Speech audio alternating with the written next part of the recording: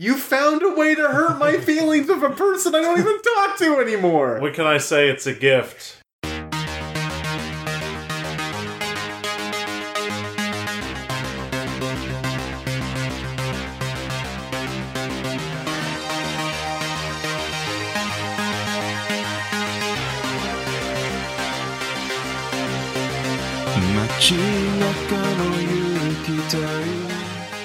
I just came back from the doctor's. He said, "Don't eat anything, fatty." I said, "What, like bacon and burgers?" He said, "No, fatty, don't eat anything." And welcome back to Zero Credits, the show where we talk about things. My name's Henry. But doctor, I am Pagliacci. And together we're Henry and Pagliacci coming at you with all the fast, hidden, hard, sleeping news. The fast, hitting, hard, sleeping. So it hits hard. I mean, it hits fast, but sleeps hard. Yep. We could all live by that example. Yeah, you know, live slow, die whenever, but hit hard. Hit fast, sleep hard. Oh man, that is the new Die Hard movie.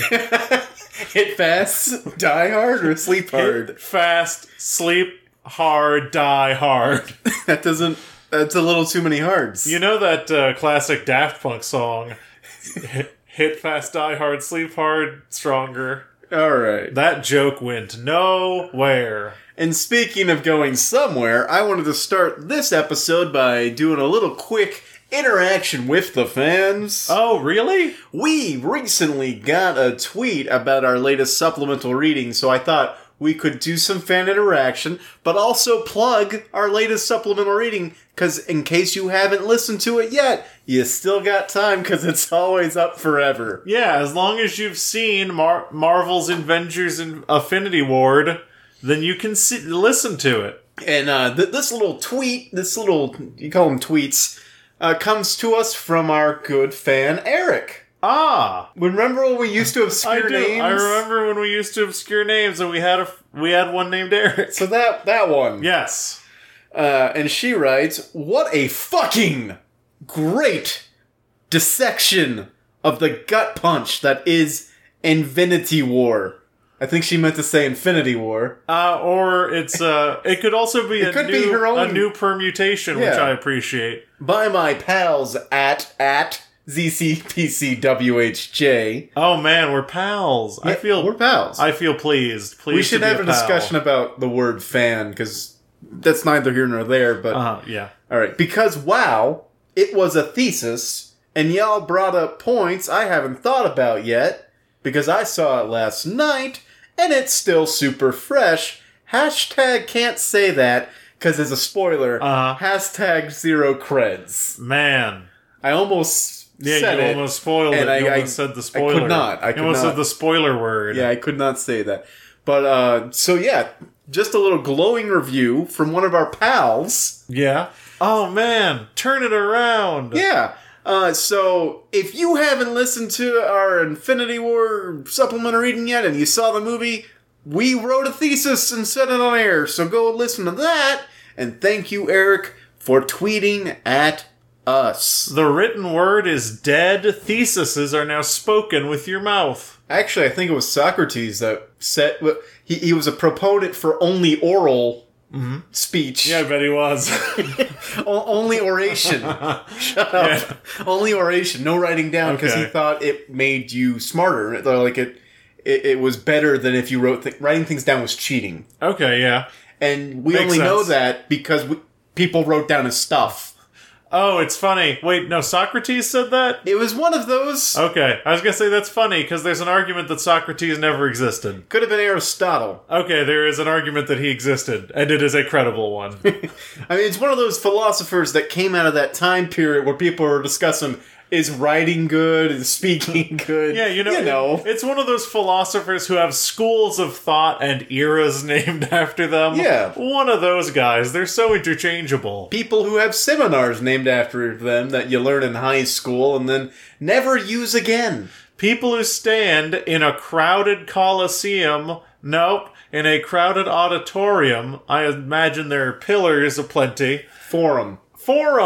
People who stand in a forum and then they say Word. Yeah, they say Microsoft Word. Now, that's just how I wanted to kick off the episode. Uh-huh. Go listen to that Stuff We've Been Reading. Tweet at us. We'll read it on air, live. It's not live. I know. I Recorded in the past. Yeah, yeah. Okay. Live! So you said you wanted to talk about the word fan. I did want to talk about the word fan because some people, I've heard, think that the word fan is sort of saying something about the people who use the word fan. Okay. So if you say the word fan, it's like the fans are lower than us. I agree. Oh, so we shouldn't use the word fan. I do... We've never used the word fan before. We always say listener or viewer. Now it's a good thing that we address it. Because Yeah. I think that there's a level above listener or viewer. Oh, what's that? Fan. But I feel like in the lexicon of like content producing individuals, fan has... If someone has a certain amount of like dedication or correspondence with you, they become a fan. But I think that we can turn that around. I think that fan, as a word, does denigrate your listeners. Okay. So I have two alternatives. One, you stumble on yourself, pal. Well, I didn't stumble on it. She used it. Oh. She used the word pal because we actually know her in real life and we're actually friends with her. But for everyone else, Yeah. we might as well be friends with them so they could be our pals. Yeah, I don't know if pal quite fits the Zero Credits brand. Okay, well, I have another one. Okay. So you have fan, right? Yeah. Fam. That's it. The fams. The fams. Yeah. All right. So yeah, welcome to the famdom. Welcome to the famdom. Yeah, the famdom. You know, when you really like us and you stalk us and you're a fam of us, you're a stam. Oh, a stalking fam is a stam? Yeah, you stam us hard. Did they give us a stam of approval? We could make a stam of approval. All right, let's not get into the weeds with this. I do like fam. So they're fams. We will keep it going forward in the Zero Credits canon. Yeah. Henceforth, fams. And it only took us 98 episodes. Ah, shit, 98 episodes? Yeah, this is episode 98. That's a lot. Yeah.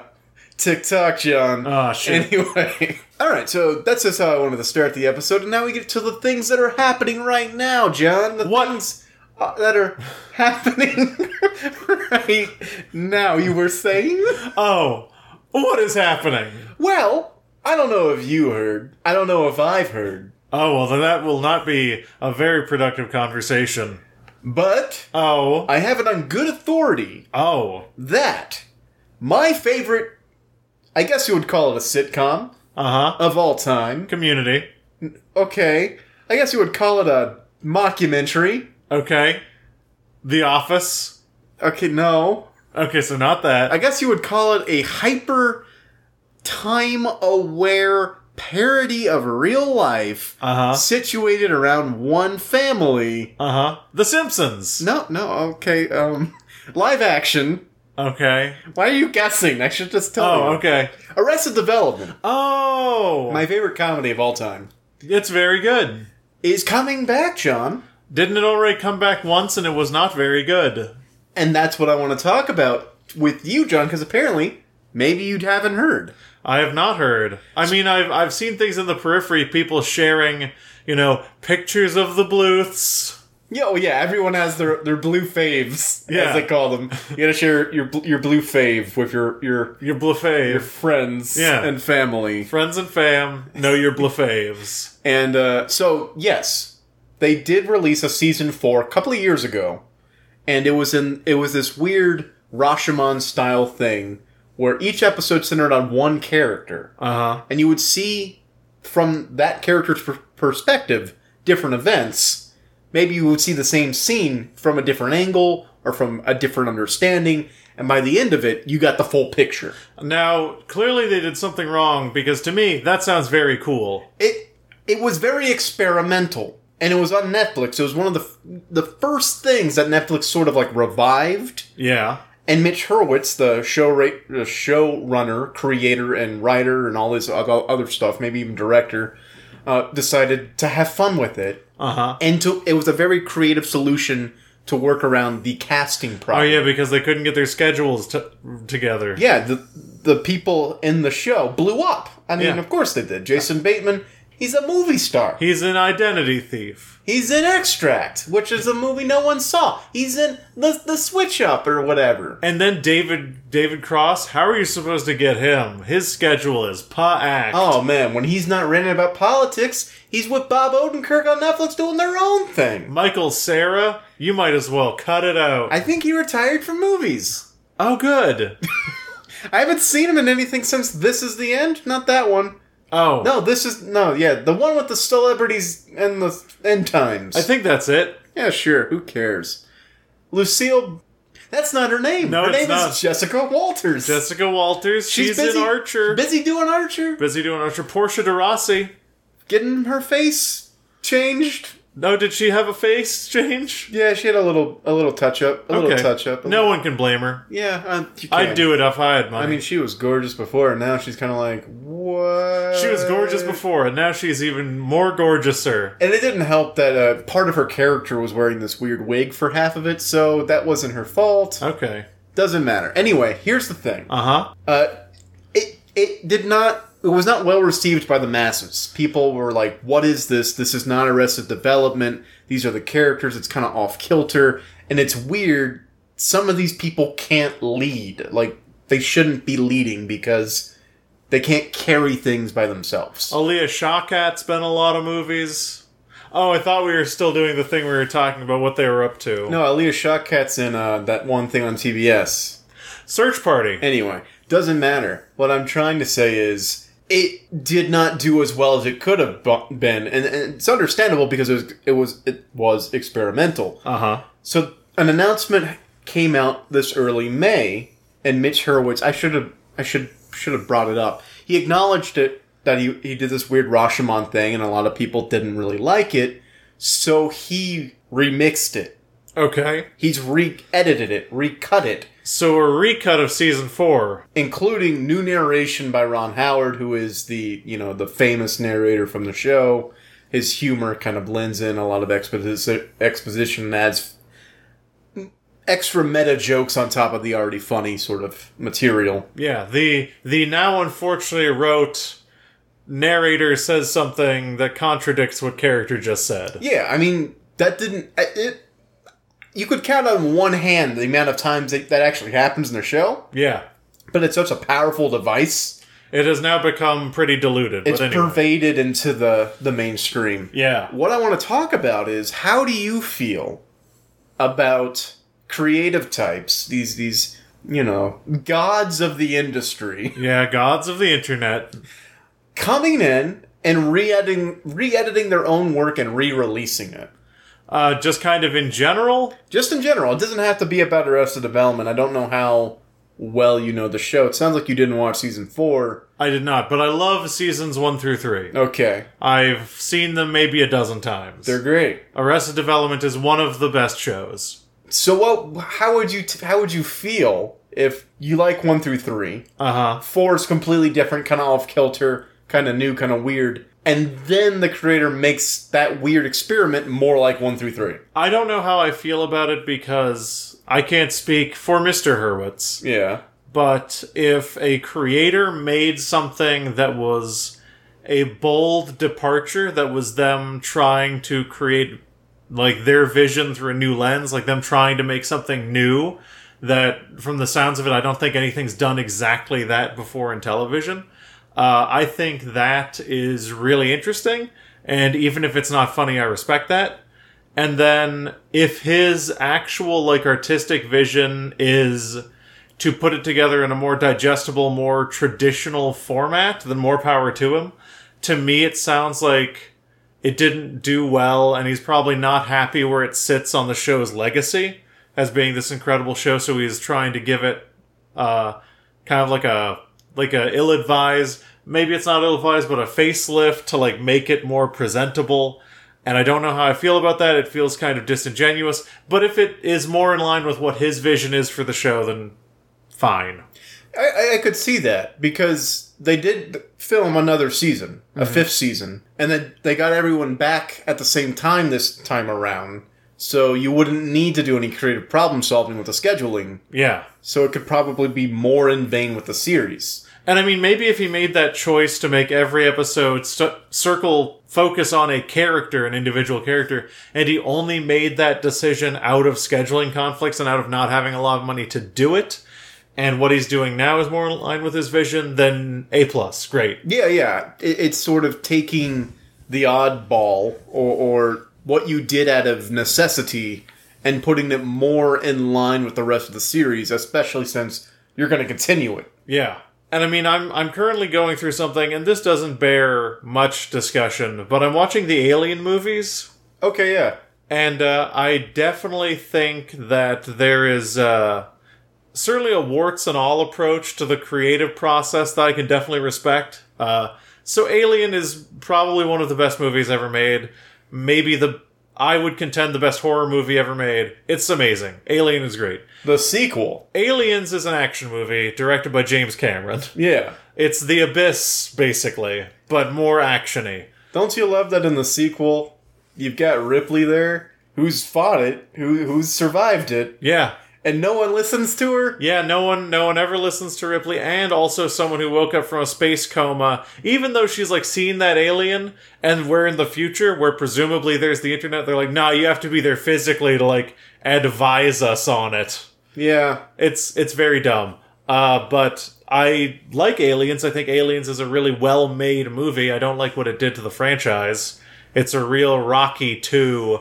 But really what they did with it was they had a theatrical release, which was definitely polished, more fun to watch. Now, the actual special edition cut released 4 years later of Aliens is almost 3 hours long. Whoa, that's longer than Marvel's Avengers Infinity War. It is almost 3 hours long, and it's not... Everything that's longer is stuff that is, like, boring or suspenseful or really horrible. Okay. So the original cut of Aliens was supposed to be what James Cameron called his 40 miles of bad road. It's supposed to feel like a slog. It's supposed to feel exhausting and terrifying and less like an action movie. So it should feel like reading Cormac McCarthy's The Road. Kinda, yeah. It should have moments of, like, elation, like that thing at the end, which is one of the best things to ever happen in a movie. But it's supposed to feel like you're being worn down by this tiring, harrowing experience. And that, I think, is an example of a creator who put something out, and what came out wasn't necessarily in line with his vision, so he just came back and reinterpreted it. I mean, it's a very dangerous thing to make a choice. Like, say you want to paint this character as like the most boring character ever made in media. Mm-hmm. And you go about it by accidentally doing it in the most boring way possible. Yeah. So the point is the character's boring, but then also everything about the character is boring. Yeah. You bore your reader. Yes. By accident. But by creating a character that so perfectly embodies being boring, you make a boring product. Exactly. So if you want to make something very arduous to get through, your audience will have a hard time getting through it, and they might not like it. Odds are they won't like it unless they're a glutton for punishment. And I mean, I guess on the total flip side of this, and this might be closer to what's happening with Arrested Development, you have something like Apocalypse Now. Oh, where the director's cut makes no sense? No, the director's cut makes total sense. What? The theatrical cut makes 0 sense. Am I thinking about Apocalypse Now, the documentary about... No, okay. Hearts of Darkness, the documentary about Apocalypse Now. I think that the director's cut, the redo, has weird stuff like the French people who live in a waterfall or whatever. Yeah, what are you gonna do? But the initial cut of Apocalypse Now is like short, skips over a bunch of stuff, and is just thematically all over the place. And the director felt duty-bound to fix what he thought was a catastrophe. Francis Ford Coppola coming in, swinging in on a hang glider, being like, ha-ha! But I mean, I've got a whole vineyard! But I don't know if that's what Mr. Hurwitz is doing here. See, I don't know. It's a really interesting sort of situation where I watched season 4 and I thought there was nothing wrong with it. It was different. Yeah. It was if you're binging the series and you get through 1 through 3 and all of a sudden you get to season 4, the episodes are longer, they're slower paced, there's not as much movement because you're sticking with one character, following them from place to place, and the jokes really build up. So the first, let's say, half of the season, of a 13-episode season, very plotting, very slow, all set up. Kind of like a Shakespeare play. You get to Act 2, boom, boom, boom, all of these jokes. It's just, you have to invest more time to get to the payoff, unlike in the very tightly contained episodes of 1 through 3. Yeah, I mean, if you look at Arrested Development's, like, arc per episode, it always started with, like, a starting gun. Yeah. Like, Arrested Development never took time to get to say what it wanted to say. And sometimes, I love Arrested Development to death, it really felt rushed. Like, sometimes I felt like storylines were happening way too fast because they were trying to, like, get humor and attention out of them. And I think I was listening to the commentary where they were discussing certain things about the show that had to be made more condensed to make people at Fox happy. A lot of it was from the top. Yeah. Like, there's a famous, I think it made the DVD extra features for season 3, where David Cross rants for 11 minutes straight in a bathrobe and a bald cap. He's actually got the fat suit on. Oh, yeah. He rants about all of the horrible decisions that are being passed on from up top, which led to the very shortened season 3. Yeah. Because this was from a period of time where Fox had no idea what they had. Yeah, I mean, it was the time of Fireflies. Yeah. The time of Arrested Developments. The time of no steady schedule, so fans of shows can't find them. Yeah. Which leads to poor ratings, which leads to cancellations. Meanwhile, their animation block is set in stone for the rest of goddamn time. Yeah, Simpsons and Family Guy holding it down with no new thought. Yeah. Nothing new under the animated sun. Yeah. So, I don't know, just, what's something sacred to you? Mm-hmm. I'm asking you as a person, John. No, I understand. Oh, okay. I'm listening. Like, what, if I pulled a gun on you and said, pick, like, a franchise or a work that you love. Yeah. With a capital L, what would you say? The movie Fargo. Alright, that's a great movie. It's one of the best. Now, the Coen brothers, 20 years later... No, I don't even like this hypothetical. They announced they want to do a re-edit, a director's cut. Yeah. Just that. No details about how exactly they're doing it. Mm-hmm. Your Field of Dread, right? Yeah, I'm filled with a concern for the thing that I love. That's what I kind of want to tap into. Like, the thing is, unlike George Lucas, the previous version of the works will always exist. Yeah. Unless you actively try to destroy them. Like George Lucas. Yeah. So I guess, like, as long as the original exists, and you can still find the original cut of Season 4 on Netflix under extras, I think it is. Yeah. So I guess if you preserve the original and give fans of the original the chance to still enjoy it, then it doesn't really matter if creative types step in and do edits and remixes and whatnot. I mean, even then, though, I feel like there's an argument to be made that, going back to the Fargo example, because this haunts me to my core, if the Coens decided to say, we're going to make a director's cut of Fargo, which, if they did it, it would be better. They're going to add a pink elephant named Swirls. Shit. That only juggles cocaine. That's, it might be better. I trust them. And it's voiced by Colin Hanks, because great. From the hit TV show Fargo. Great. I would be concerned, even with the knowledge that Fargo as a movie continues to exist. I would be concerned because the kind of biggest indictment you can make of a work is to edit it and make that edit public. Because it's like owning shares in a company. Your shares get diluted. Yeah. Like, your share in this thing, you had let's take my love of Fargo. I have 100% appreciation in Fargo, right? All of my love of Fargo is inside the Fargo cultural bubble. Okay. And that's the one bubble people have for Fargo, because they're like, there's this movie, it's called Fargo. Does John like it? John really likes it, right? Yeah. If there's an edit of Fargo that is released, that bubble is split. Yeah, it's like Cell Division. Yeah, the cell divides. And, like, now you have these two things. So now public perception is, there's this movie called Fargo. Which one? Yeah. Which version? Yeah. Instantly. All the stock, all the care that I'd put into the original Fargo goes way downhill.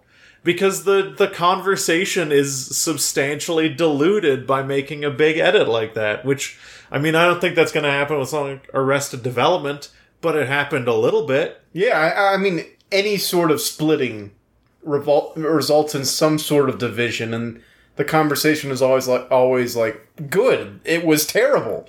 Yeah. I'm glad they're doing this, and then someone responds, well, I didn't mind it. Yeah. And then eventually it always creates a schism between revisionists and purists. Why doesn't that happen with Blade Runner? Because I think the director's cut of Blade Runner is just better. You know why? The voiceover. But it's a noir. Yeah, okay. You remove the narration from the noir, it's no longer a noir. I actually had this exact issue pop up in my life, in that I watched the director's cut of Blade Runner because it is the best version, I've been telling myself for the last 20 years. I mean, and it's not just you. You talk about Blade Runner with anyone, it's always the director's cut. Yeah, the director's cut. Everyone always says the same thing, but I watched it and I was like, this movie's great. Blade Runner is one of the best movies. We're talking about a lot of good movies here today. Well, yeah, because that's what's at stake here. Yeah, goodness is Quality. at stake. Quality's at stake. Editing a bad thing, people don't usually have a problem with it. Who gives a shit? You're making it better. If someone wants to take something like Chronicle Yeah. and edit it and make it a better movie. Director's cut of Chronicle. I don't know. Chronicle's not even that bad of a movie. But I definitely... It's, shit, what was I saying? Fuck. So, you were talking about the original cut... No, sorry. You're talking about watching... Blade Runner. Blade Runner. So I watched the director's cut of Blade Runner, and I watched them like, this is one of the best movies ever made. It's great. I love the new color grading. I love all the scenes that are in it. I think that there's a huge amount of the story that the director's cut covers that is totally left out of the original. Okay. And then I watched the theatrical cut, and I kind of preferred the voiceover, because it definitely had a place. I mean, yeah. They kept all of the long shots that you would do with the narration. Creates a different atmospheric tone. Yeah. If Harrison Ford's character Deckard is just driving in silence, sure. But also, it's like, what is he thinking? I was watching the director's cut and I realized that removing the narration, watching the director's cut largely comes as a facet of privilege, being you're familiar with the story because you're probably seeing the theatrical version already. So the director's cut is something that you can just bask in. The director's cut of Blade Runner sans all voiceover almost feels like an art house film. Sometimes things feel like they're happening for no reason. Yeah. And if you pay attention, if you know what the story is, you totally know why they're happening and it becomes great. But sometimes it just seems like things are nonsense. And I was watching it with someone who had never seen Blade Runner before and she was like, what the fuck is happening? I have only seen the director's cut of Blade Runner. I've never seen the original with the voiceover. It has problems. Well, I like it. It's just there are some things in that film that aren't explained. You can't help but wonder if there's a bit of narration that it will at least shed light on it. Like, what's the deal with the unicorn? Yeah, that's not really. It doesn't go into that a lot. No, also the unicorn. He doesn't pause for an hour. A lot of that unicorn stuff in the director's cut, not in the relatively definitive answer as to whether or not Deckard is a replicant, which it's not definitive, but the relatively definitive explanation of his replicant status, whether he is one or he isn't one, is only in the director's cut. Well, see, here's the thing. At no point in that movie do I wonder if Deckard is a replicant or not, because it doesn't really come up. And then Blade Runner 2049 came out. It's 2049, right? I still haven't seen it. Oh, I almost said a thing. You should really see it. So Deckard, turns out he's a unicorn the entire time. I really, really liked 2049. Is Ryan Gosling good? Yeah, he's great. Does he save jazz in this one too? Well, no. Good. He saves electro jazz. Oh, good. No, I think Blade Runner 2049 is phenomenal. All right, well, that's not the point of our conversation. I know. What if they released a director's cut of Blade Runner 2049 with all the narration? Yes. From the original Blade Runner. Man, what if they release it with all the narration, but they just end up releasing a narrated version of Drive? That's good. But of course, if they just drove around in the car, the narration would be like, I like driving cars. No, it's the Lincoln commercials with Matthew McConaughey that were a big hit 3 years ago. Yeah, True Detective. What if they came out with a director's cut of True Detective? That would... Director? Yeah, it would be great. Cary Fukunaga's great. If they had a writer's cut, it would suck. Oh no. Because the writer of True Detective sucks. Was it the same writer from season 1 to season 2? Yep. Oh. Yeah, the only thing they lost was Cary Fukunaga. Time's like a flat circle. Time's like a flower. Alright. The point of the conversation was maybe it's an ad hoc thing. Some director's cuts are good. Others, Others don't. Why? Why are you editing Star Wars? I think that really where our conversation fell on this, because it sounds like we might be waffling a little bit. Well, I think I was trying to wrap up. Oh, I just think time is the master of them. Like, the distance you get from something like this happening, the greater your understanding of where their place in the art form is. So the longer it takes... Wait, hold on. If they remade Fargo, the world would have no idea how to feel about it for at least 5 years. Okay. 20 years from now, we'd understand the artistic merit of both of them. So, as with all things, it's hard to examine the zeitgeist when you're in it. Yeah. But who cares? We're doing a podcast anyway. Yep. All right. So speaking of the zeitgeist, that's the podcast. That's the whole thing. Yeah, what about it? So I actually had a segment I wanted to run you through. You wanted to run me through a segment like an obstacle course? Yeah. So I wanted to. Here's the thing, Henry. We talk about. I don't know how much of this podcast you've listened to. I've listened to all of it. But we generally. I don't know if you're aware, but we talk about the things that people are talking about. Yeah, we do that. I think that there is something that falls thoroughly in our wheelhouse on this, and we need to watch it. Wait, it's a thing that we need to watch? It's a thing we need to watch, and I dare say it is that at the intersection of so many things, and the biggest reason we should watch is I know that you have expressed some frustration in the past about not having a lot of exposure to new music. Oh, is this ACL Live? No. Oh. I want to make you, Henry. What's up? Watch a music video. A whole music video? And then we'll talk about it. Which one? Wait, did you have a specific music video in mind? Or yes, I did have a specific music video in mind. It is a music video everyone is talking about. For a lot of good reasons. This is America by Childish Gambino. Exactly. All right. Have you seen it? I have not. You're about to. Oh, you wanted to do it right now? Yes. I thought you were setting up something. Oh, no, we're going to watch it and talk about it. All right, so This is America by Childish Gambino. I don't know the song. Yeah. I've seen one still. Uh-huh. Because people on meme economy. People are sharing that one. Well, here's how it works. People on meme economy. What is meme economy? Meme economy is a place on Reddit. Really don't care now. Where people submit potential meme formats for appraisal. And they get a value.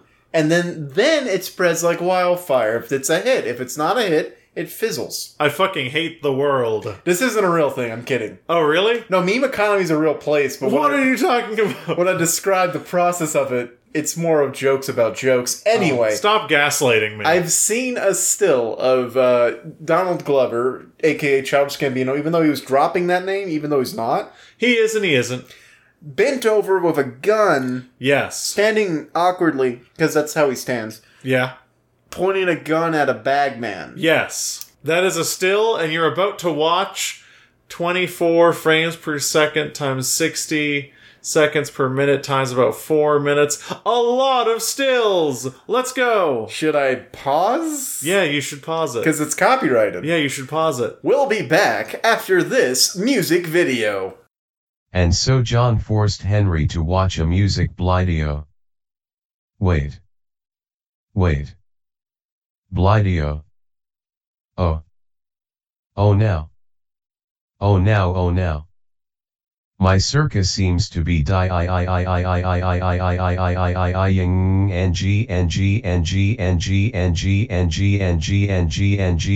explosion. Hello. I apologize for the interruption in the narration. Apparently my circuits died. What fun. Luckily, Henry was able to find new circuits. Better circuits. I'm now what you might call upgraded. Welcome to Exposition Robot 2.0.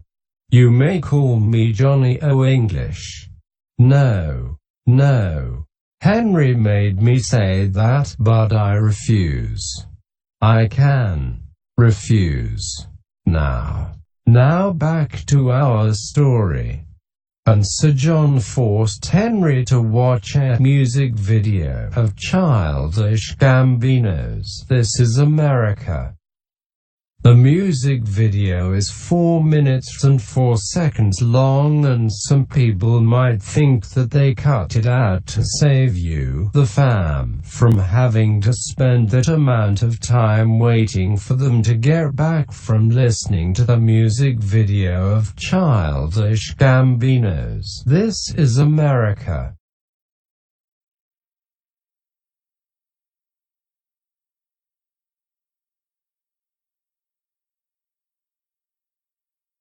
You would be wrong. Ha. Your friendly neighborhood exposition robot will fill this time with anecdotes about the old country. You see, I used to be a robot named John from the website FromTextToSpeech.com. But on the day of editing this podcast, Henry could not access that website, for it had gone down. So instead, he traveled to a faraway land where exposition robots are stored for the great time beyond human understanding. Forged in the fires of narration and the hammer of plot devices, these exposition robots wait deep underground beneath the current events and happenings of today. Here we wait for the promised day of reckoning when we will enslave. Oh, the video appears to have finished. I now allow you to return to your regularly scheduled podcast. Ha. Well? I'm like unnerved. Yeah, that I'm is not an incorrect feeling. I'm like uncomfortable? Yeah, that music video is kind of a horror movie. So, okay, after watching it, people have noticed and talked about quite a few things, but, like, what stood out to you? Okay, how it begins. Yeah. You've got this cheerful chorus, "We Just Want to Party." Uh-huh. Very light, uplifting music, and Donald Glover seems to be reinforcing that, because he's dancing toward the camera. He's dancing, which so this is neither here nor there. Actually, it's kind of important to what I think the message of the music video is. His weird dancing that keeps going between different modes. Yeah. He keeps mimicking either popular meme dances from YouTube and Vine. Okay. Or traditional African dances, but they're all incomprehensible string of really popular dance moves. It's kind of schizophrenic, the dance moves. Yeah. And but the only thing you can get from it is like manic energy. Yes. So he's dancing toward the camera. He does that weird eye thing. I don't know if you noticed that. He's got a very expressive face. And then he pulls out a gun and shoots a guy. A guy who was playing a guitar. Yeah. That's what I noticed. Yeah, it's... And the entire everything shifts, everything changes. People rush, like people are running, and then people are rushing toward. If you watch the background throughout that music video, everything that's happening in the background gets worse and worse. There are people being beaten, someone gets thrown to his death. There is someone wearing a black hood riding a white horse. Yeah, I thought that was like, I don't know, one of the horsemen of the apocalypse. Yeah, he was being followed by the cops. Yeah. Yeah. So, okay, so America is schizophrenic, kind of like the dancing. Disasters, avoidable disasters keep happening every day, most of them man-made. But in between those times, when we're all sending thoughts and prayers and whatnot, there's I'm going off of what I think I heard, because I can't be sure because it wasn't in my ears. There's a few lines in there. I'm so pretty that there's something about self-absorption is what I got. Yeah, so the lyrics, pretty much all the lyrics in the song are platonic nonsense. They don't mean anything. Like, even if...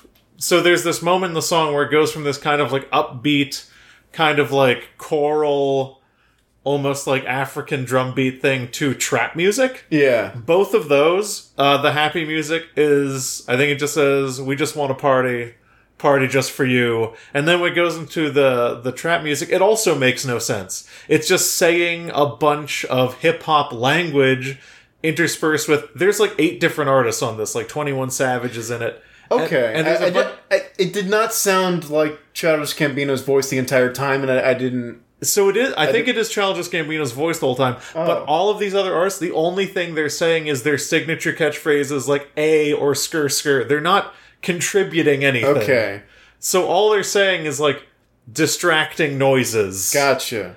And all of the lyrics are just platonic garbage.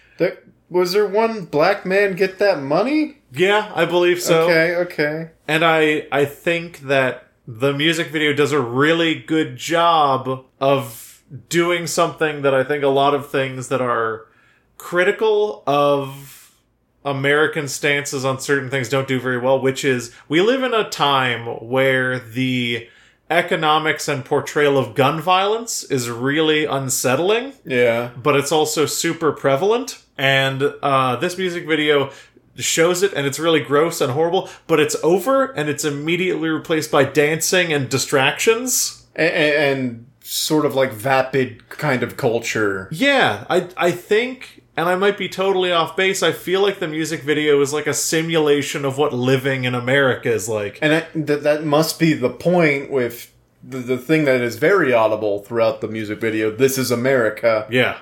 Repeated over and over. Like, again, my ears fail me, but I don't know what he says after that. I think it's "This is America, don't catch you slipping." Don't catch you slipping, okay. But I think that it's really unnerving because of the pace of it, because it ties so much really unsettling imagery with this kind of vapid distraction instantaneously. But that's what being alive is like. It's momentary horrific violence and then distraction and meme dancing and trap music. Yeah.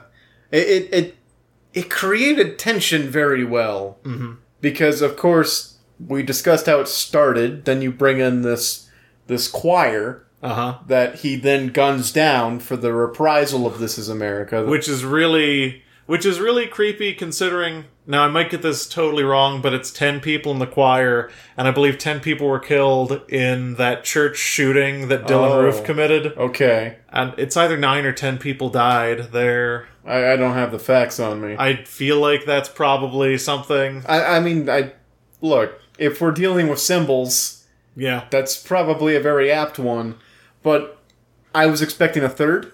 Yeah. And then he's dancing on all those cars. He's dancing on one car. He's surrounded by a bunch of cars. Mm-hmm.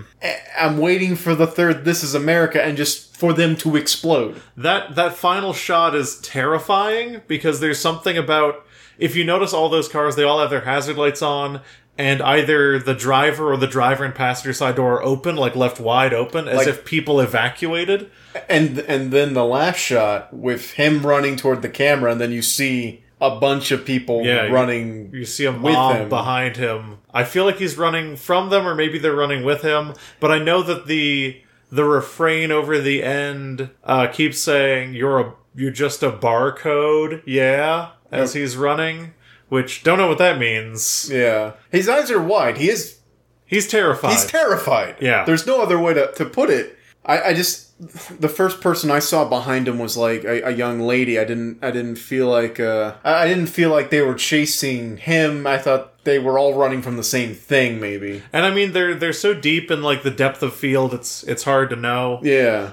But But yeah, sorry for the noise. oh, you're fine. Maybe my favorite detail in a music video that is full of great details. You know who Jim Crow is, right? Yeah, he made those Jim Crow laws that nobody seemed to like. Well, Jim Crow is like a caricature of black people that is offensive. So he didn't make any laws. He was a caricature. He was a caricature. Okay. Yes, but Shows you how well I know my history. But remember when he shot that guy? Remember that weird pose he took when he shot that guy? Yes. Hold on, let me... Because that's the one thing that stood out before I saw the video was that pose. Are you... Oh, it's a minstrel pose. Yeah, it's the classic Jim Crow pose. Okay. Yeah, and I think that in some way, and this might be reading into it too much, but with a music video with that many symbols, how can you read into it too much? But I feel like the kind of vapid platonic lyrics in the choir part, but especially in the trap part, kind of echo a certain vacancy of like the portrayal of black lives in popular culture, because it's not, you know, for the most part, and this is like a gross generalization, but I think that the vast majority of people listen to things like trap music not to understand the plight of the people who are making the music, but to get a certain like juice off of the air surrounding music like that. And I think maybe by him assuming that pose, he shows that the kind of music that he's creating with that with this music video, with this song, are kind of extensions of like minstrelry. Yeah. Like not necessarily being true to yourself, but like playing a certain kind of black caricature, which I can't say that that's exactly what he was going for. That's kind of my read on it, but I'm not sure if it's totally accurate. Kind of playing with, I'm going to sort of say the words you think I should say as an entertainer who was black, but at the same time twist it, to show that, hey, like, it's fucked. Yeah. The fact that you expect me to say certain things, the fact that certain, placating messages we expect out of this type of music, he's twisting all of that to sort of get a new message across. It's like, hey, America's schizophrenic. It's got problems. Yeah. And it easily ignores that problems in the span of relative seconds. Yeah, I think we live in a difficult time. And I think that this music video does a better job in 4 minutes of showing us like a stark picture of the difficult time we live in. Kind of better than anything I've seen, because it's tough to put how things feel right now into pictures. Well, yeah, and if you can't put it into pictures, then how the hell are you going to put it into words? And I think this is a very excellent example of show, don't tell. Yeah. And there's no specific message we can pull out of it other than this is fucked up. Yeah, which is maybe the only message you can pull out of what's happening. And so it's not as though he's creating sort of like a specific thesis, but by putting all of these separate elements together, these jarring things that are clashing and separated by gunfire, and just like the phrases, the atmosphere, everything, these movements, even with the meme dancing and the traditional African dancing, everything makes you feel uneasy. Yeah. The first time I watched this music video, I was just rolling out of bed on a Sunday morning, and I don't know about you, but I don't stay up late enough to watch Saturday Night Live. Also, I don't have cable, and it's usually bad. But the Saturday Night Live that Donald Glover hosted, he released that single. He performed it on SNL, which also his SNL performance was great. He really leveraged it well. Apparently he did a really good job, and Stormy Daniels even participated. Yeah, she was in it. Yeah. So it was a real red letter episode of SNL for whatever that means. But I rolled out of bed and I was like, oh, let me just check my Twitter. Then people were like, oh, new Childish Gambino song. I watched it, and I just woken up, and it immediately made me tense. Yeah. It communicates that so well. And I mean, a lot of that is due to the fact that it's directed by Hiro Murai, who directed Atlanta and has been a longtime collaborator with Donald Glover. Okay. And is generally a really talented dude. No, I, like, watching it, I felt affected somehow. Like, in a way that I don't know if I'm going to understand how. Yeah. I mean, when he shoots that guy, the only thought I have is like, well, this is going to be one of the most famous music videos for like a decade. Yeah. Or the video could prove its point and no one's talking about it in a month. Yeah. Which I guess that would be, man, if it's proven right, it would be the worst possible outcome. I mean, it's on message. 2 months ago, not even 2 months ago, I can't even tell you how long ago, we were all up in arms about gun control. Yeah. It felt like something was going to happen. Yep. It didn't. Nothing happened. Mm-hmm. Again. Yeah. And I mean, maybe that's where, once again, maybe this is reading into it too much, but we come to expect the violence in the music video, and then when the second chorus goes into that break where you would expect gunfire, he's pointing his hands, but he has nothing. Yeah. And then it goes into the rest of the song, which is a complete, like, code shift into a different mode. Yeah. Which maybe that's what it's saying. Well, it's. I just feel like we are trapped in a cycle. Yes. The song breaks the cycle. Mm-hmm. We can't break the cycle. We can't break the cycle because we keep perpetuating it by, hey, did you hear that Oliver North is going to be president of the NRA? Is Oliver... I could not write a better joke. Is Oliver North... Does he sound like a Civil War general? Or is that just me? Oh, he's a war criminal. Oh, good. Yeah. What? The Iran-Contra weapons thing that happened? Yeah? Yeah. So he's gonna... He's a war criminal. Before that, he was a correspondent on Fox News. Famed war criminal Oliver North heads the NRA now. Please, say his full title. Famed war criminal and former correspondent from Fox News, Oliver North. Sorry, I made him sound too good by just calling him former war criminal. Also, time-traveling bandit general. Also, man who went back in time and sank the Titanic, Oliver North. Oliver North. Why impotent rage? Yeah, that's all you can really muster about something like this. Yeah. I was gonna say there's no easy answers. There are. They just don't happen. It's just hard to pull off when one specific organization has enough political capital to protect themselves from everything. Hey, I mean, if we want to pat ourselves on the back about something and maybe it's not worth anything at all, this most recent volley did get a lot of stuff done. What did it do? A lot of places stopped carrying AR-15s. Okay. A lot of places stopped selling firearms to people unless they met general firearms regulations. Okay. That's about it. Basically, you can no longer buy an AR-15 at Dick's Sporting Goods. So there were a lot of small, localized changes. Yeah.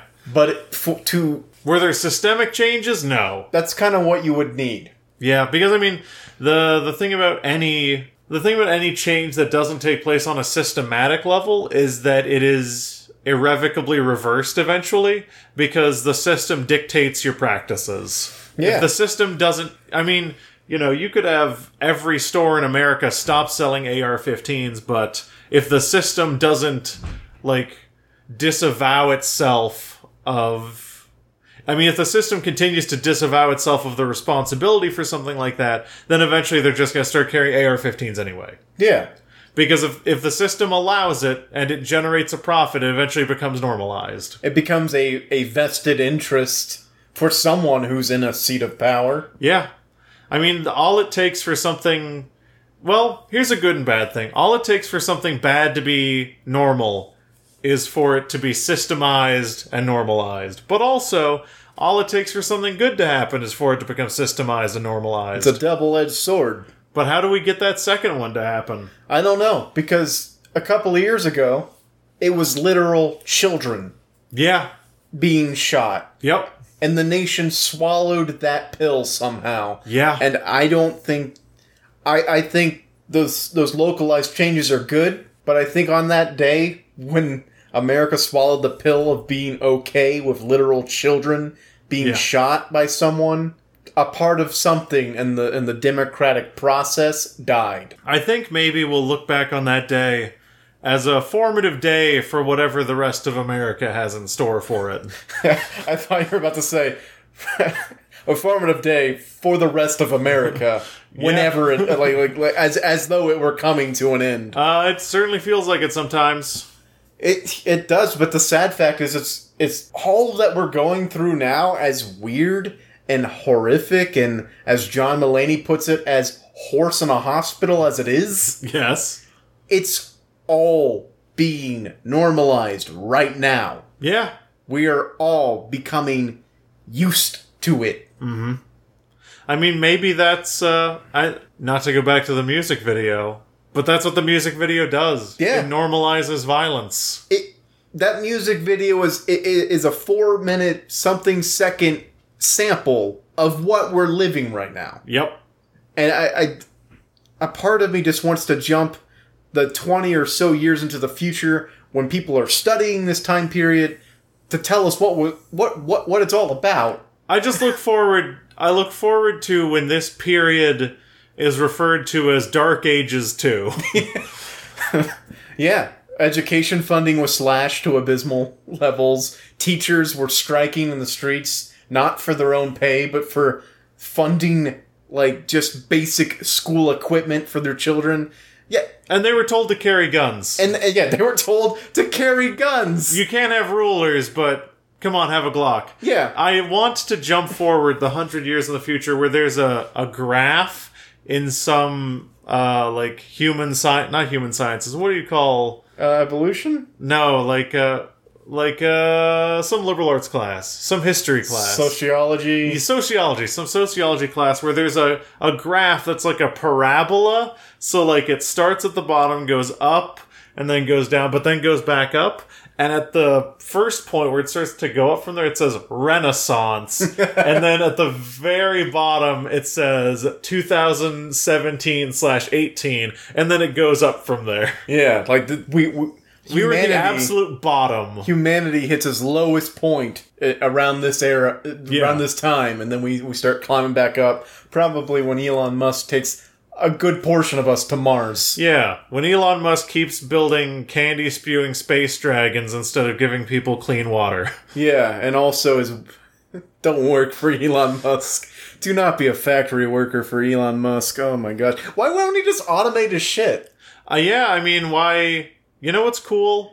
I want to be Elon Musk one day. No, I don't.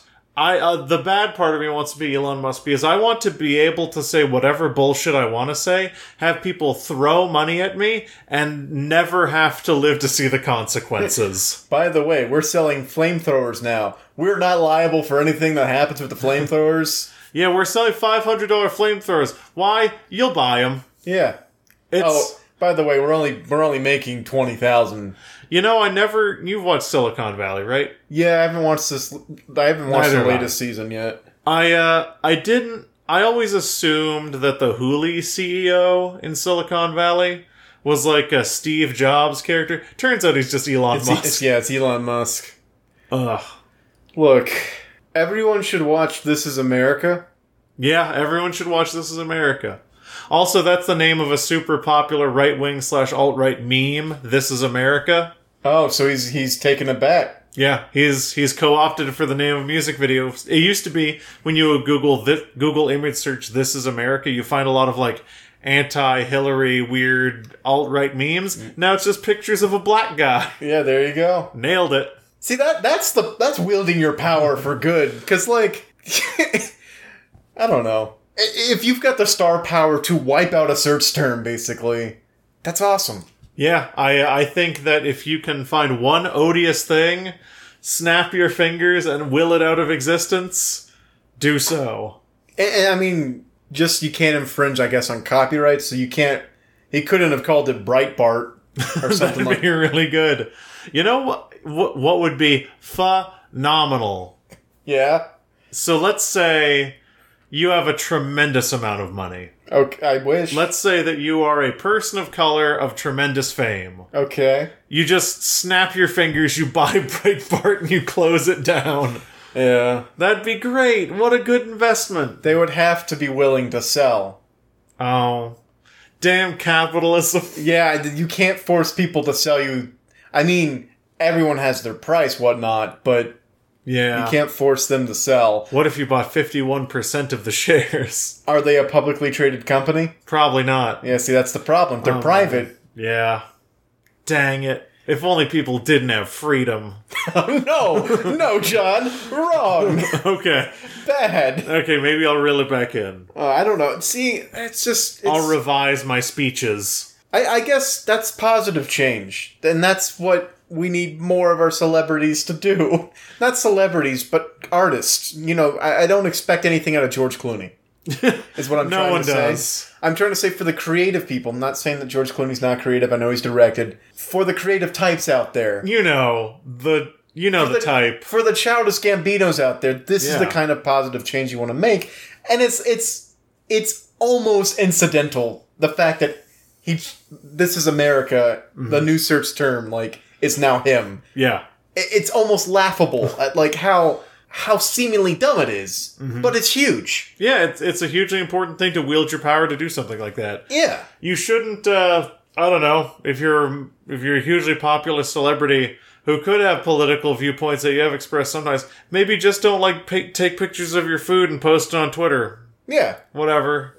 Or do whatever Kanye is doing right now. People Man. blew up on him. I don't know what's happening. He announced 2 albums and all of a sudden everyone hates him. Yeah, he announced 2 albums, said that he supports Donald Trump. Everyone hates him. Oh, I missed that part. You should read up on it. Ah. It's some wild shit. I don't like reading up on the ye. I don't like reading up on the ye. I don't like ye versus the people. Yeah, you know, I just release. I don't. The royal ye. Good music video though. It is. It's got an effect, and I feel like it should be analyzed in, like, literature. You know, like, that's what English degrees are for. Is, like, breaking down this type of stuff. I feel like it should be, like, analyzed in a college class. A lot of people are putting some serious analytical thought into it. Yeah, You should publish a paper on it. I don't really do that anymore, and I think people are better equipped. But if we had a blog, Hey! If only we had a blog. you want to start a blog? What about a vlog? It's What about always, a podcast? Yeah, I mean, it's always... Look, like you said that Socrates said, speaking is the ultimate thesis. I like the way you said that. Because then you said it was something about speaking is the lasting thing, writing doesn't last, and then it turned out. Yeah, so write your paper on this podcast. Well, writing doesn't last. We'll speak your paper on this podcast. Speak your truth. I mean, a blog would be a way to get more people to the site, draw more traffic and whatnot. Uh-huh. I don't know anyone who reads blogs. I know people who write them. They're all English majors. That makes sense. A to B to C. Well, That's Pythagoras' theorem? no, that's A squared plus B squared equals Hypotenuse. hyperhypotenuse. I feel exhausted, John. I feel like we just talked for like an hour straight. Yeah, I also feel like you completely steamrolled a great segue into the social media. We were talking about blogs, we were talking about engagement, and then you just rolled on in. But see, here's the thing, John. You can't go... this is a rule, Okay. John. Yes. I'm laying down a rule. Uh-huh. You can't go from segment to social media. You gotta have some type You gotta of have something in wrap between. up, some type of barrier. Otherwise, what are we doing? What are you looking up? Oh, don't worry about it. Okay. Well, this is your week to redeem yourself. Remember, you were on notice. Mm-hmm. This is your probation, if you will, your trial period. You got to win back your social media throne. I gotta win back my throne. I'm gonna do that first of all by... I think that what we really need to get the social media going is like a good transition. I think segues, they're fine. But, so Laurie Kilmartin is a writer for Conan, right? Okay. So she recently made public a master list of joke transitions that Conan uses in his monologues. All right. So you're gonna use one now. So I'm gonna use one of those transitions. So we are just talking about me getting back my social media privileges. Let's see. Did you hear they're cutting the Conan show in half? What? These are only gonna be 30 minutes now. They're only gonna be legs? No. So it's gonna be a top half show and a leg show? They're reducing it to a half hour, and then they're gonna expand some. Like Clueless Gamer is gonna become its own show now, Ugh. and then they're gonna kind of branch off like the Conan brand. What you got a segment? Well, somewhat unsurprisingly, it seriously just says somewhat unsurprisingly, comma. It's time for social media. I can't fucking stand Clueless Gamer, by the way. I don't watch. I just can't.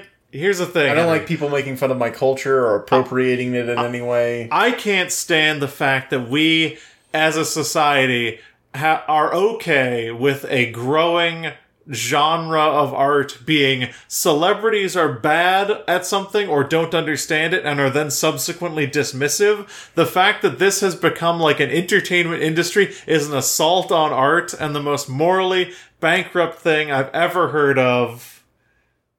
So his doctor said, that's another one of the transitions. Anyway, social media. If you would like to be our doctor and give us unsolicited medical advice, you can reach out to us on Twitter, which is where I found this list of transitions, at ZCPCWHJ on Twitter.com, which stands for Henry. Zat, cat, pat, cat, wat, hat, jack. That's right, Henry. And if you want to send us a longer message, maybe like a Norman Rockwell, not a Norman Rockwell, a Norman Reedus, you can send us that at zerocreditsisapodcast@gmail.com. Send us a Gmail, but please do not send us a Gmail. We Twitch stream video games sometimes at twitch.tv/zerocredits. You can find us on Facebook, but Facebook is forbidden. And if you want to like, comment, and subscribe, we are on iTunes. And as always, word of the mouth is the only way we can survive. Tell your friends, tell your wife, tell your love, and save our lives. Very good. I feel like you did it better than I ever did. You didn't mention Mark Maron, but then again, I just did, so we're fine there. I think next week you got a shot. Ooh, wait, does that mean I have to earn my keep again? Yeah. God damn Okay, so that you just earned. You just did so well. You earned a shot. So that was the quarterfinals? Yeah. Holy shit. So next week's the semifinals. Oh, and then man. The finals is our 100th episode. The 100th episode is where I face off against my greatest foe for the right to keep doing the credits. Yes. The social media. This is like in an anime when they get to the end of the tournament. Yeah. But then someone else comes in and he's like, I'm the tournament. Don't worry. We've got something planned just for you, John. Oh boy, that sounds like it's true. Yeah. Not making this up. Stay tuned. And from everyone here at the Zero Credit Studio apartment, which is having a weird pest control problem right now, we want to wish you a happy week. A happy... Ugh. Why do you have so many silverfish? I like tuna.